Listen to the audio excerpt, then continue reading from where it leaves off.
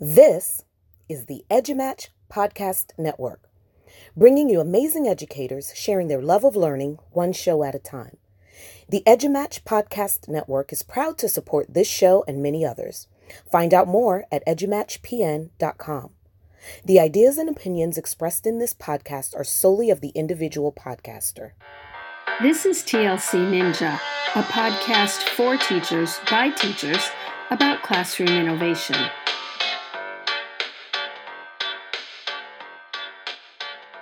And welcome to episode 85 of TLC Tech Learn Coffee.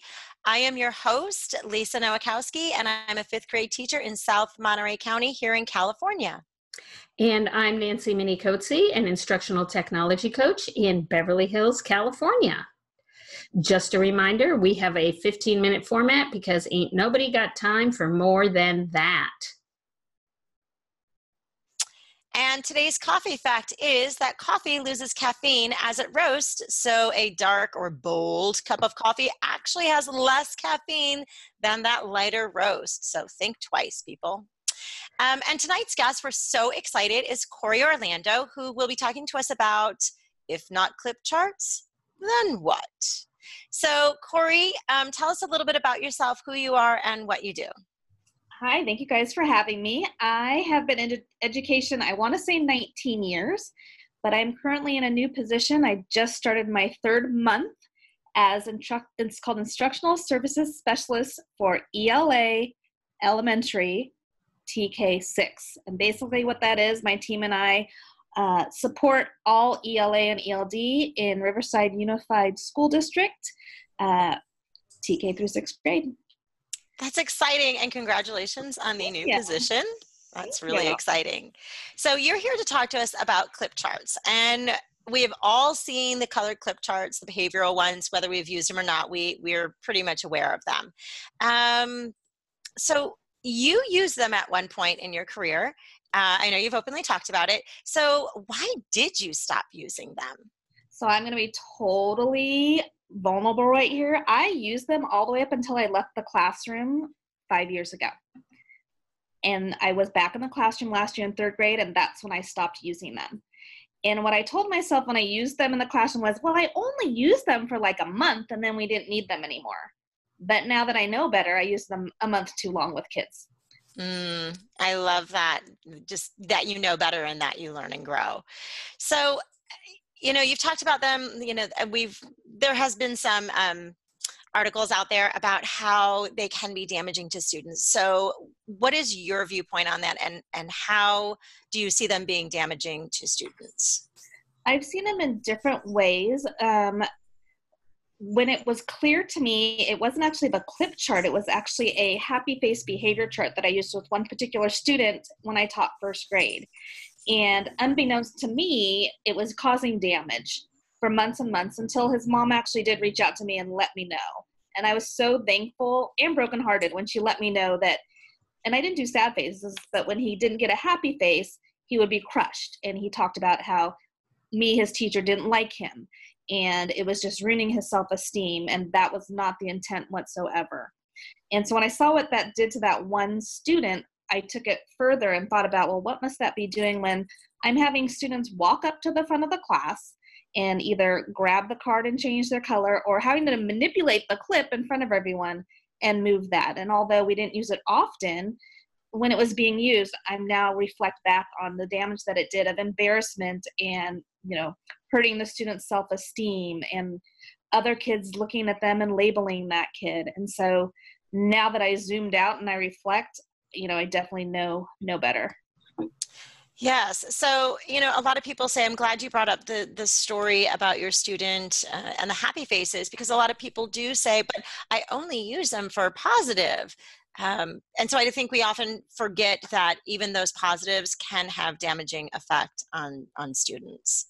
So how do you respond to those who say that they only use these clip charts to reward positive behaviors? I love that question because it comes up a lot. And I honestly didn't think about it because I did that too. And I didn't think about it until it was brought to my attention by a colleague of mine whose daughter was very much like how I was in school and how my daughter is just wants to do good, just wants to please the teacher. And what happened to this girl, I think she was in 4th grade, is she became so hyper focused on clipping up that she was missing out on the learning that was happening in the classroom. And if she didn't clip up, she took it personally and she was hurt, or she thought she was bad, or she thought her teacher didn't like her. And I had never thought of it that way until it was brought to my attention. And now I can see how that could be damaging to say, well, we just used it to clip up. What about the kid that never, ever clips up and is trying his hardest or her hardest and doing a great job for them, but the teacher doesn't either A, see it, or B, recognize it as a positive thing? That could be damaging as well. Yeah, and I think that hyper focusing on only doing positive and clipping up is, yeah, I can definitely see how that can be damaging and just kind of overwhelming to a student. But on the flip side of some of this is that we do need to help guide our students into becoming responsible citizens. I mean, that is part of our job too. And part of that is, guiding them towards socially acceptable behaviors. So if not clip charts, then what? Right? We wish there was some script or some book or something that told you exactly what to do, but I've learned that it all depends on who's sitting in front of you and who the students are in front of you. And it was so apparent last year in my 3rd grade class, because it was great that my principal got rid of behavior charts as a whole school site that year that I started last year. And my now what was, our friend John Crippo kept talking about, he only had one rule in his classroom, and it was do the right thing at the right time. And if you're not sure, ask. So I'm like, okay, I'll try it. And these 3rd graders didn't know what to do with that. And what I did was I actually talked with them and asked them, like, how are you feeling coming into 3rd grade? And I would say 80% of them were scared. And when I asked what they were scared about, they were afraid of being in trouble, being bad, getting detention. And I don't know where that all came from, but I saw how they were feeling. And it took a good 3 months for me to get them to trust me, that I was there for them, that I'm on their side, that I wouldn't turn on them. So I think just having conversations with them and showing them that I do believe in them. I focus a lot on positive, but it wasn't like clip up because you're positive. It's just recognizing it in the moment and calling it out for everyone to see. And it turned into a culture. And what happened was my class just at about 3-month point just became this one whole culture, where before it was kind of split into these little groups, even within 3rd grade. You know what? I think it's still focusing on the positive, but not in such an in-your-face, I'm trying to get your attention away, but just bringing some attention to it when it happens on the spot. For things like, I had a student who, a kid fell down and all these kids went around and helped pick him up and, dust him off. And, I praised that, and we talked about it, and kids started kind of finding those positive things happening within each other and finding ways to help each other. And I don't know if I already said this story, so if so, we'll move on. But we had a discussion in my class about no child should be eating alone, right? And the interesting thing happened was, and I explained why, and I got kind of emotional of why we need to be friends to each other. And I happened to walk by the lunch tables one day, and one of my students was eating alone. And I just kind of sat down and said, hey, what's going on? Why are you eating alone? Oh, I'm fine. I didn't eat by myself. And I caught the eye of one of my other students across the table behind him. And all I did was just kind of raise my eyebrows and smiled, and then I walked away. And, I walked back to my classroom, and by the time I turned around, that student who I had raised my eyebrows got up, left his table, and came over and sat down with the other student. And like tears in my eyes, I was just so proud. I took a picture, I tweeted it, I Facebooked it, and then I wrote on the kid's desk, the boy who sat with the other boy, and I wrote with a whiteboard marker, and I don't remember what it was, but it was just something like, thank you for showing your kindness at lunch. no friend should eat alone or something like that.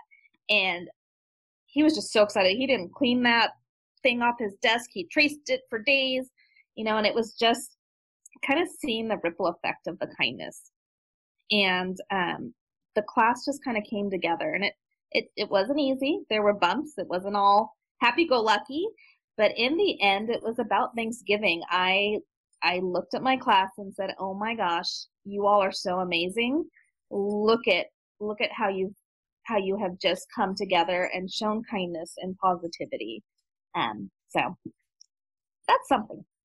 That's great. And, it sounds like you have a lot of opportunities to talk and build those connections with your students and create that sort of culture of, positivity and helping one another.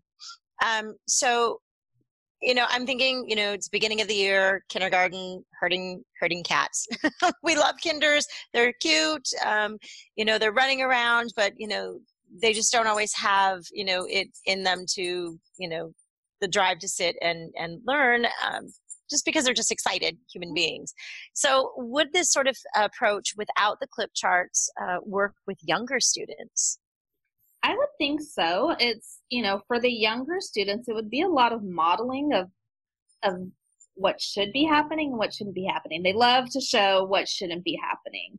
And especially with technology today, like, why not have them create a video of what not to do in class? And then a video of, let's stop. This is what you should do. There's so many different things I think you can do. And with the littles, their attention spans are so short. So it might just be, again, zooming out and reflecting, what tasks are you having students do?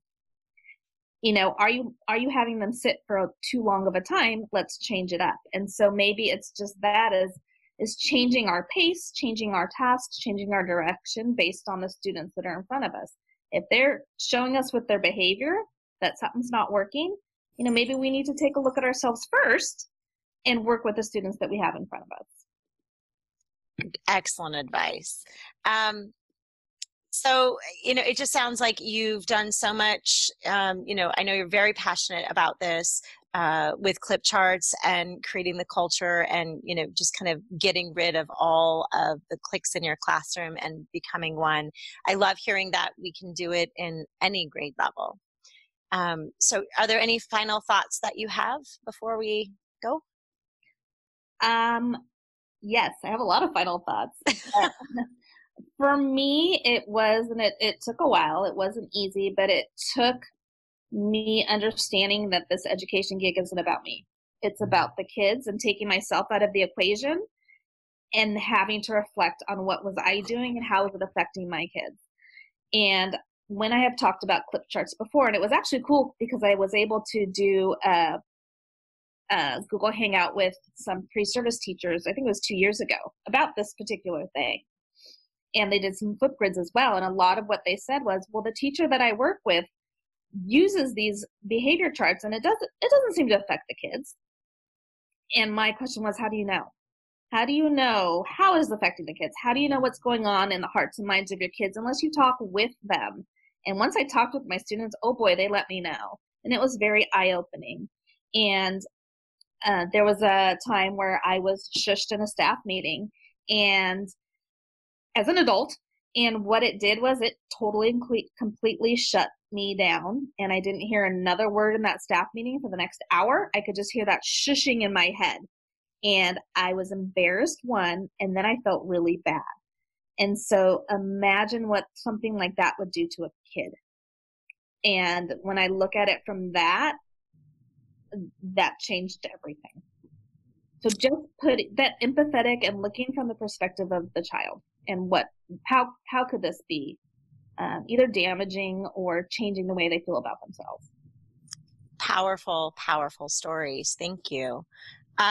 So that's all we have for today. Thank you so much, Corey, for joining us. And thank you to our listeners. If you enjoyed the show, please leave us a comment to let us know. Tonight's comment question is, what sort of behavioral guides do you use in your classroom?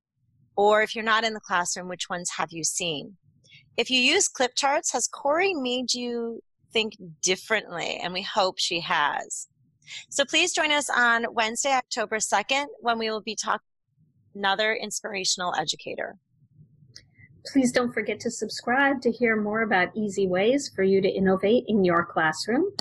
If you like the show, and of course you do, please help other people find us by rating and leaving a review wherever you're listening to this podcast.